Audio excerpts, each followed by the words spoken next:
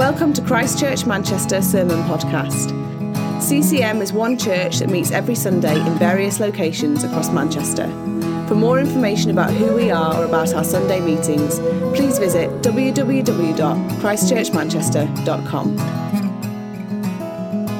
My home is not on this earth, not in this world. This morning we're going to speak from 2 Kings 5, chapter 5, verses 1 to 19.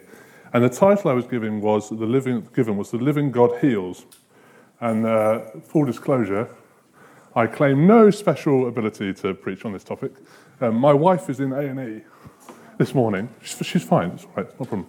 But there's kind of an irony to that. So I don't have any special ability, I don't have any particular testimony to share with you. I'm coming at you with what the Bible says, and we're going to start our journey of faith from there. I'm going to change my title and change to The Living God Heals by Faith. And the reason I'm going to do that is, one, because the Bible's really clear that faith is what God is responding to when he heals. And secondly, the story we're going to read through is just full of examples of people acting out their faith, and it builds into this picture that brings healing. The other reason I want to talk about it this way is that faith is really often abused. The idea of God healing by faith is so often abused to hit people with a stick when they're not getting what they want. And I think that's an absolute tragedy, that there are Christians, or sometimes sadly even ex-Christians, who have been led to believe that the reason they're sick is because they didn't believe hard enough, because they couldn't drum up some strong inner feeling. And in this story we're going to read what real faith is like. And it's not about drumming up artificial certainty, and it's not about feeling in a particularly strong way. So I hope you have a notebook, because I have 11 points to go through. And you better hope I'm quick, or we're all missing lunch. So let's read 2 Kings 5, 1 to 19. It's going to be on the board. Naaman, commander of the army of the king of Syria, was a great man with his master and in high favour, because by him the Lord had given victory to Syria. He was a mighty man of valour, but he was a leper. Now the Syrians, on one of their raids, had carried off a little girl from the land of Israel, and she worked in the service of Naaman's wife. She said to her mistress, "Would that my Lord were with the prophet who is in Samaria, he would cure him of his leprosy." So Naaman went in and told his Lord, "Thus and so spoke the girl from the land of Israel." And the king of Syria said, "Go now, and I will send a letter to the king of Israel." So he went, taking with him 10 talents of silver, 6,000 shekels of gold, and 10 changes of clothing. And he brought the letter to the king of Israel, which read, "When this letter reaches you, know that I have sent you Naaman, my servant, that you may cure him of his leprosy." And when the king of Israel read the letter, he tore his clothes and said, "Am I God, to kill and to make alive, that this man sends word to me to cure a man of leprosy? Only consider and see how he is seeking a quarrel with me." But when Elisha, the man of God, heard that the king of Israel had torn his clothes, he sent to the king, saying, "Why have you torn your clothes? Let him come to me, that he may know that there is a prophet in Israel." So Naaman came with his horses and chariots, and stood at the door of Elisha's house. And Elisha sent a message to him, saying, "Go and wash in the Jordan 7 times, and your flesh shall be restored, and you shall be clean."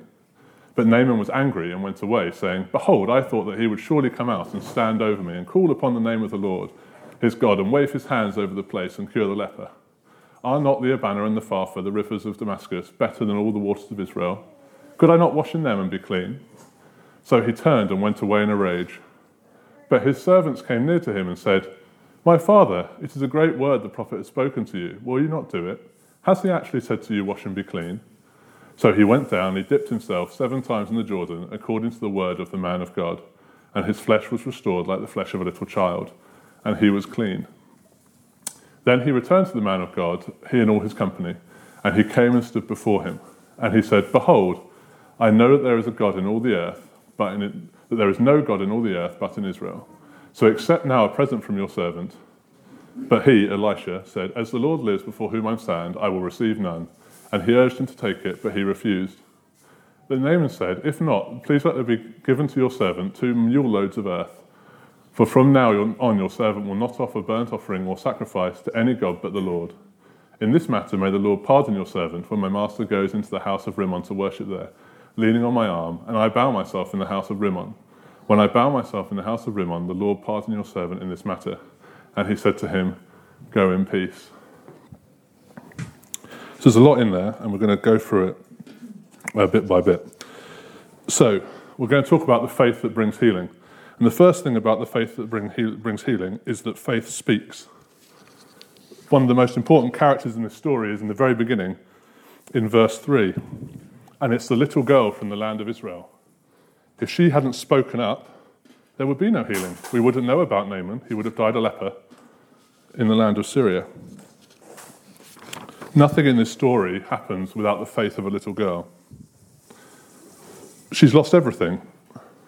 And yet she's been taken from her home. Her country's been invaded. And yet rather than honouring the Syrian gods like everyone else in the family that she's working in, she stays loyal to Yahweh. She speaks up because of her faith. And this needs to be true for us as well. In 2 Corinthians 4:13, Paul says, it is written, I believe, therefore I have spoken. Since we have the same spirit of faith, we also believe and therefore speak. Because we know that the one who raised the Lord Jesus from the dead will also raise us with Jesus and present us with you to himself. Where does your faith need to lead you to speak? The second thing we see from faith in this passage is that faith goes. Naaman hears the words of a little girl, a servant, through his wife. You might think that in this culture that wouldn't be taken with much seriousness. And yet, up he gets, and he goes to his king. If you have faith, you have to go. In Hebrews 11:8, we read that by faith, Abraham, when he was called, obeyed by going out to the place in which he was to receive. Where is your faith telling you to go? The third thing we see about faith from this passage, faith prepares. Naaman takes a lot of stuff. He takes 10 days' clothing. He takes so much silver and gold that he needs multiple donkeys to carry it. He also takes with him the paperwork required to cross the border into a foreign country. Some people think that faith is like happy-go-lucky, that the way you live by faith is by not making any preparations and seeing what happens. But that isn't how the faith works in this story. And I think sometimes when people do that, they're actually kind of using it as an excuse to get out of actually obeying the word of the Lord. We say, oh, I'll do this if when I do this first step, God does this back to me. Or I'll go to this place if God pays for the flight. You're just testing God. You're not being obedient through faith. Naaman doesn't know what's going to happen, although we read a bit later he has an expectation of what he thinks might happen. But he prepares because he doesn't want to be the thing that gets in the way of God performing a miracle. In Hebrews 11:7, we read about Noah, who by faith prepared an ark, and in doing so saved us all. In Genesis 22, which is a story we'll come back to later, Abraham is told to go and make an offering on the mountain. And he prepares. He collects enough wood. He straps it to a donkey. He takes a knife. He lights a fire before he sets off. If I was Abraham, I might use faith to avoid the task of sacrificing my son. I might say, well, I won't light a fire. And, if God really wants me to sacrifice my son, he can give me a lightning bolt on the mountain. And yet Abraham's faith, he lights the fire before he leaves. He makes sure he is prepared to do the thing that his faith is telling him God has told him to do. So what should you be preparing for in faith? If you're asking God for children, how can you prepare for children? What things do you think God might be asking you to do, and how can you prepare for them? It might be making sure you have a big dining table or comfy chairs so that when God sends hurting people to you, you're able to bless them. Whatever it is, faith prepares. Number 4, faith argues. We see that Naaman goes to his king, and I'm surprised that Naaman took the word of a servant girl seriously. I'm even more surprised that the king of Syria took the word of a servant girl seriously. And so my suspicion is that we may be reading a summary of the conversation that happened between Naaman and the king, rather than a word-for-word situation. Faith has to be prepared to argue.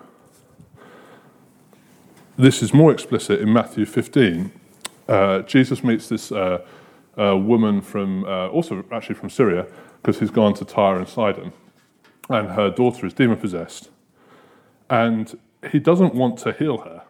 He doesn't want to heal the daughter. She says, "Oh, Jesus, heal my daughter." And he's like, "No, you're not a Jew. I've come to the Jews." And then she argues with him.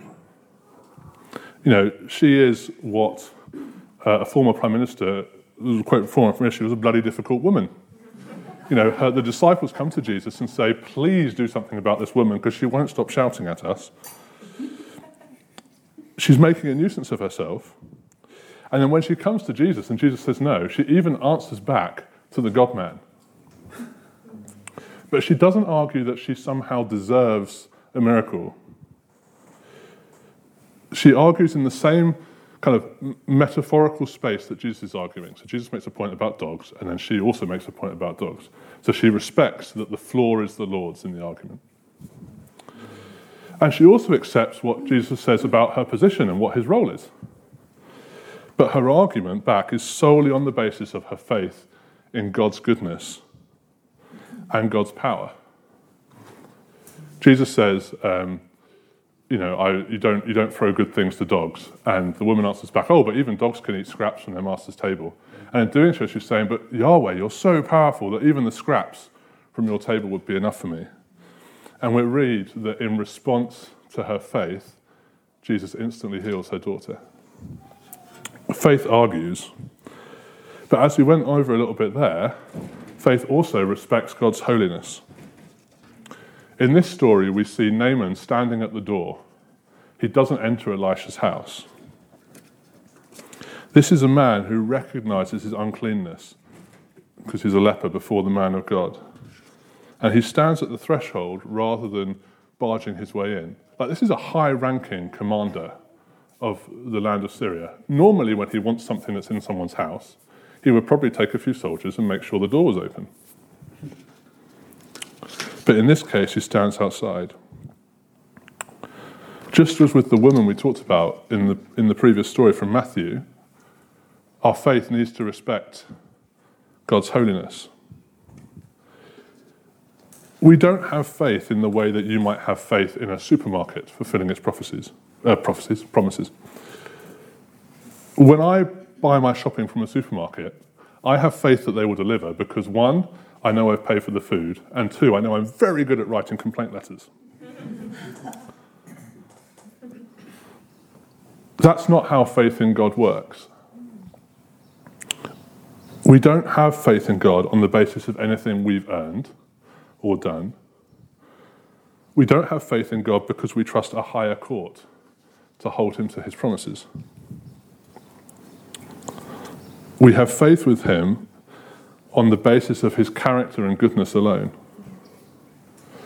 So in our faith with God and in our arguing and contending for things, we don't approach God as if we were in any way equals. When you speak to Yahweh, he owns the room that you're speaking in. He owns the air through which the sound that you're making is travelling. He owns the vocal cords that vibrate the air that make the sound. And he even owns the neurons that fire to make the vocal cords make the vibrations that is the sound that he hears. Faith has to respect God's complete otherness and holiness. In Matthew 8, 5-13, particularly verse 8, we see another example of a man who again is from outside the covenant of God. He's a Roman centurion. And he comes to Jesus asking for healing for his daughter. And this is what he says to Jesus. When he had entered Capernaum, a centurion came forward to him, appearing to him, saying, "Lord, my servant is lying paralyzed at home, suffering terribly." Oh, it's not his daughter, it's his servant, different story. And he said to him, "I will come and heal him." But the centurion replied, "Lord, I am not worthy to have you come under my roof, but only say the word and my servant will be healed. For I too am a man under authority, with soldiers under me. And I say to one, go, and he goes, and another, come, and he comes. And to my servant, do this, and he does it." When Jesus heard this, he marveled and said to those who followed him, "Truly I tell you, with no one in Israel have I found such faith." The faith of the centurion respected the holiness of Yahweh. Point 6. Faith that heals encourages other people's faith. When Naaman scoffed at Elisha's instruction, when his faith was weak, he almost turned back on the whole venture. He was going to go and wash in a different river. But his servant spoke up and begged him to reconsider. When his faith is weak, it gets upheld by the faith of those around him. Naaman's faith might be sidetracked because he didn't hear Elisha's full message, because he doesn't say, when Naaman quotes it back, he doesn't say, "Wash in the Jordan, be healed, be cleaned." He just says, "Wash in the Jordan, be cleaned." And so he misses the bit about being healed, and he seems rather upset that he would come all the way to this backwaters, wash in this dirty river, just to be clean. But his servants remind him of what the actual promise of the God-man was. When they say, "Did he really say?" there's like a little hint of the Eden story in this, because Satan comes to Eve and says, "Did God really say this?" And then Eve misquotes God, and then lots of bad things follow. But just imagine if Adam had done what the servants had done in this story, and had, while Eve's faith was weak, upheld Eve and said, "No, that's not what the Lord said. The Lord gave us all these other trees to eat from." Things could have been very, very different. And so in some ways, Naaman's servants pass the test that Adam fails. In the Gospels, we have a story of a paralyzed man, and his friends have enough faith to go on a roof to try and get him down to see Jesus. Presumably this involves some preparedness. There might have been a ladder. They might have needed spades to get through the roof, or other tools. And in the Gospels, we specifically read that Jesus sees the faith of the man's friends, and so heals the man. If you want God's healing, if you're arguing for it, if you're preparing for it, if you're contending for it in prayer, it's okay not to have the faith on your own. God has given you brothers and sisters and friends, and when your faith is weak, their faith can be enough. You might know someone who has been contending for healing for a long time and has since given up. It might be time to use your faith to uphold theirs. You might go to pray with them. You might just remind them of an instruction or a promise the Lord had given to them. Just like with Naaman, the faith, and following that instruction might be really important, because just like with Naaman, our next point, the faith that heals is obedient. Naaman does what the man of Yahweh told him to do. He washes in the Jordan 7 times, and he's healed. His faith made him well. Note Naaman's resistance. He thinks the task is too small to be worthy of doing. Couldn't he just have washed in a more local river? Many of us, when we think about it, when we receive an instruction from the Lord, might feel like we're more able to obey in big, impressive ways than in small acts of obedience. It's like we think by their size or their impressiveness, they're more or less important. But the faith that heals obeys whether the command is impressive or mundane. We might also resist obedience because we don't understand why the command might help. Naaman rightly thought, well, this river in Damascus is cleaner. If any river is going to heal me, it's going to be the cleaner river, not the muddy Jordan. It's like he's saying to God, well, how's that going to help? I have a better idea. We often resist obeying the Lord in the same way. Faith obeys Yahweh even when the command doesn't make much sense. In James 2, the author is talking about Abraham when he said, "Was not our father Abraham considered righteous for what he did when he offered his son Isaac on the altar? You see that his faith and his actions were working together, and his faith was made complete by what he did." Note here that Abraham's faith that saves us all is not complete until Abraham performs the action his faith is instructing him to do. Our faith is the same. it actually takes a very, very small amount of faith to choose to obey. And the faith grows when we act. Abraham had a small amount of faith in God's generosity based on the promises that God had given him, and he chose to act in obedience to that. And that small faith, as he experiences the generosity of the Lord, becomes big faith, and the faith grows. When we read these Bible stories, I think it's really easy to forget that they're humans. We kind of read them as if they're characters we read in a book. You know, they're one-dimensional. Obviously, Abraham could do that because he had such great faith. But that's not what the Scripture tells us. The Scripture tells us that he made choices, and his faith grew through those choices. So in what ways do you need to convert your small faith into big faith through obedience? Point 8. Faith is thankful. God is generous. He loves to give freely. But it is also possible to insult generosity. Naaman returns and offers to pay for the gift of God as if he could somehow earn it. But God doesn't bargain with humans.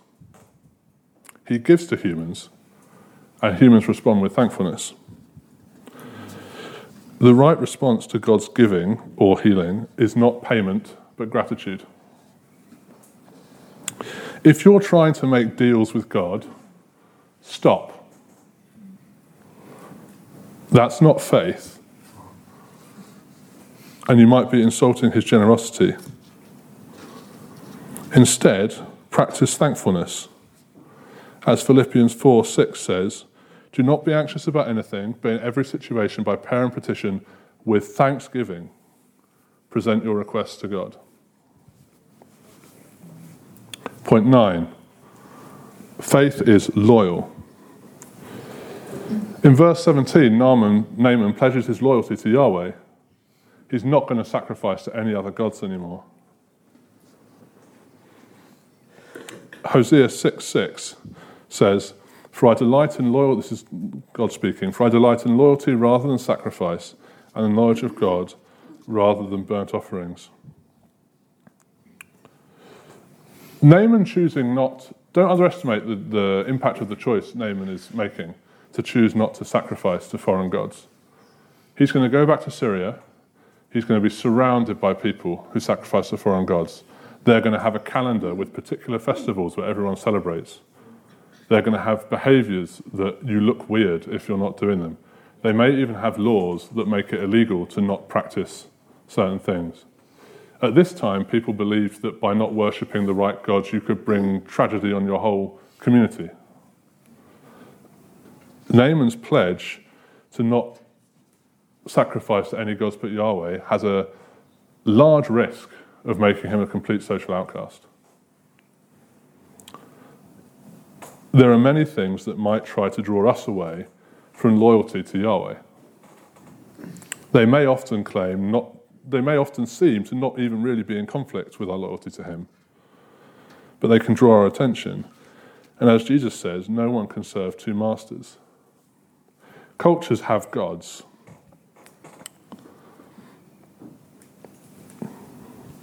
Our culture has gods. What things that are prevalent in our culture, what festivals or practices or celebrations might actually be calling into question your loyalty to Yahweh? Sometimes shunning those might cause a degree of consternation amongst your friends and colleagues. Our society now is increasingly post-Christian. We're living in a place more like Syria than like Israel. The things we celebrate are increasingly diametrically opposed, the complete opposite of what Yahweh would have us celebrate and the life he would have us lead. We need to consider carefully how we can act loyalty to God. We've recently had a whole month of flags. Is that a celebration that shows loyalty to Yahweh? It might have started as one for a particular reason, but I'd ask you to look at some of the parades and decide whether that's honouring to the Lord, or even honouring to human dignity that the Lord cares so much about. Whenever you're presented with a choice, which one are you going to choose? The easy path, or the path that is most loyal to the Lord? Number 10, faith desires closeness. In verse 17, we have this little exchange where once Naaman has found out that he can't pay for God's blessing, he starts negotiating with Elisha for some dirt. And not just a little dirt, he wants I think 2 whole donkeys worth of mud. So what's going on here? Has Naaman gone full Jack Sparrow? You go to the next thing here, see? It's real quick. So, if some of you have followed a particularly terrible court case over the last few months, and there was I don't think Amber Heard got the joke, but in this time that we're talking about, people saw the gods as having territory, and they had power. They had power over territory, particularly over temples and houses of worship, and it was really important which god's territory you were on. In 1 Samuel, there's a story about how the ark ends up in the temple of Dagon, and then the statue of Dagon keeps falling over, and eventually he falls over and his hands break on the threshold. And in 1 Samuel 5, we read, "And that is why to this day neither the priests of Dagon nor any other who enters Dagon's temple of Ashdod step on the threshold." And the reason is because the threshold is where Dagon's hands were broken. It's not Dagon's territory anymore. So the priests of Dagon daren't step on it because it's the territory of Yahweh. What's happening here in this story with the mud is kind of a similar idea. It's a bit like the Jack Sparrow thing. So in the movie, Jack Sparrow is being chased by Davy Jones. Davy Jones is cursed not to be allowed to step on land. So Jack Sparrow has a jar of dirt, the idea being if he throws the dirt on the ground and stands on it, Davy Jones can't get to him because he's on ground where Davy Jones isn't allowed to tread. What Naaman's doing is the same. He wants to be Yahweh's man.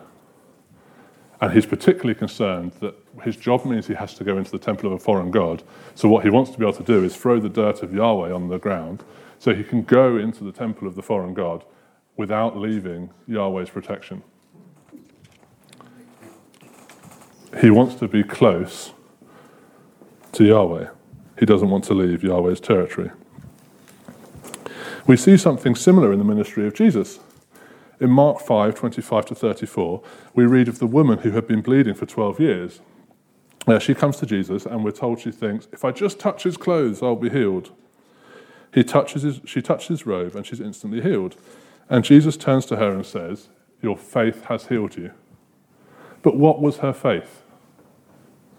The faith was the action of reaching out to touch the robe of Jesus.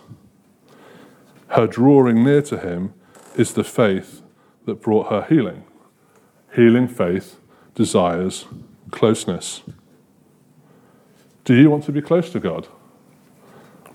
Do you put time into your relationship with him? The final thing Jesus says to her, and he says similar things after many of his other miracles, is go in peace and be freed from your suffering, which brings us on to the 11th point. Faith, it's almost 2, maybe it's 12. Faith, 12 is a nicer number. Why didn't I do faith brings peace with Yahweh because it is counted as righteousness. Naaman is super keen to know that Yahweh is going to be okay with him going into the temple of a foreign god and bowing because he has to support the king as he does it. And somewhat surprisingly, Elisha says, go in peace, as if God is saying, yes, that's okay. It clearly is not a righteous act to bow in worship in the temple of a foreign god. So what is making Naaman be at peace with God It's the faith that he has displayed by the request. This is not a member of God's covenant people. He's outside of Israel. But Naaman is pardoned for entering a foreign god's temple, and he is told to leave in peace. So much of human history is about us trying to achieve peace with God. Different people at different times have tried all sorts of ways to find peace with God. Animal sacrifice, human sacrifice, asceticism, self-flagellation, military conquest, technological advancement, political power. But all fail and lead to incalculable human suffering. The Bible is clear. Even beyond healing, the way to peace with God is through faith. Luke 7:36-50 has the story of a sinful woman that sneaks into a party that she wasn't invited to. And she starts washing Jesus' feet with her tears, and she anoints him with perfume. And what does Jesus say to her? Your sins are forgiven. That's righteousness. Your faith has saved you. There's the faith. Go in peace. The person who leaves that party at peace with God is not the religious man with the right theology. It's the woman who had the faith to break in and worship. And the faith wasn't just a feeling or a thought. It was an action. James 2, what we read a bit earlier, continues. Was not our father Abraham considered righteous for what he did when he offered his son Isaac on the altar? You see that his faith and his actions were working together, and his faith was made complete by what he did. And the scripture was fulfilled that said, Abraham believed God, and it was credited to him as righteousness, and he was called God's friend. Abraham's action from faith is credited to him as righteousness, and he becomes a friend of God. Romans 5, therefore, having been justified by faith, we have peace in God through our Lord Jesus Christ. If what you long for is peace with God, it just takes some faith. The living God heals by faith. We're saved by faith. We find peace with God by faith. And I hope that through this little study, you'll see that when I say faith, I don't mean a strong feeling. I don't mean a certainty we're not really certain of. I don't mean believing harder in all these things that we're told are true. The faith I'm talking about is actions and choices. That faith speaks. It goes. It prepares. It argues. It respects God's holiness. It encourages. It obeys. It thanks. It is loyal. It draws close to God. And through it, you will find peace with God and a righteousness that cannot be taken away from you. If you want stronger faith, act. If you want healing this morning, and we believe that God wants to heal you and has the power to heal you, then please come to the front and someone will pray with you. We're not going to make bargains with God on your behalf. We're not going to try and drum up artificial certainties or give you strong feelings. We're just going to put whatever little faith we have into action, and we're going to ask the good God to heal us. And if you know a person next to you that wants healing, maybe this is your time to be the friend whose faith makes the difference. So I would encourage them to come up and get prayer. This is just an act of obedience.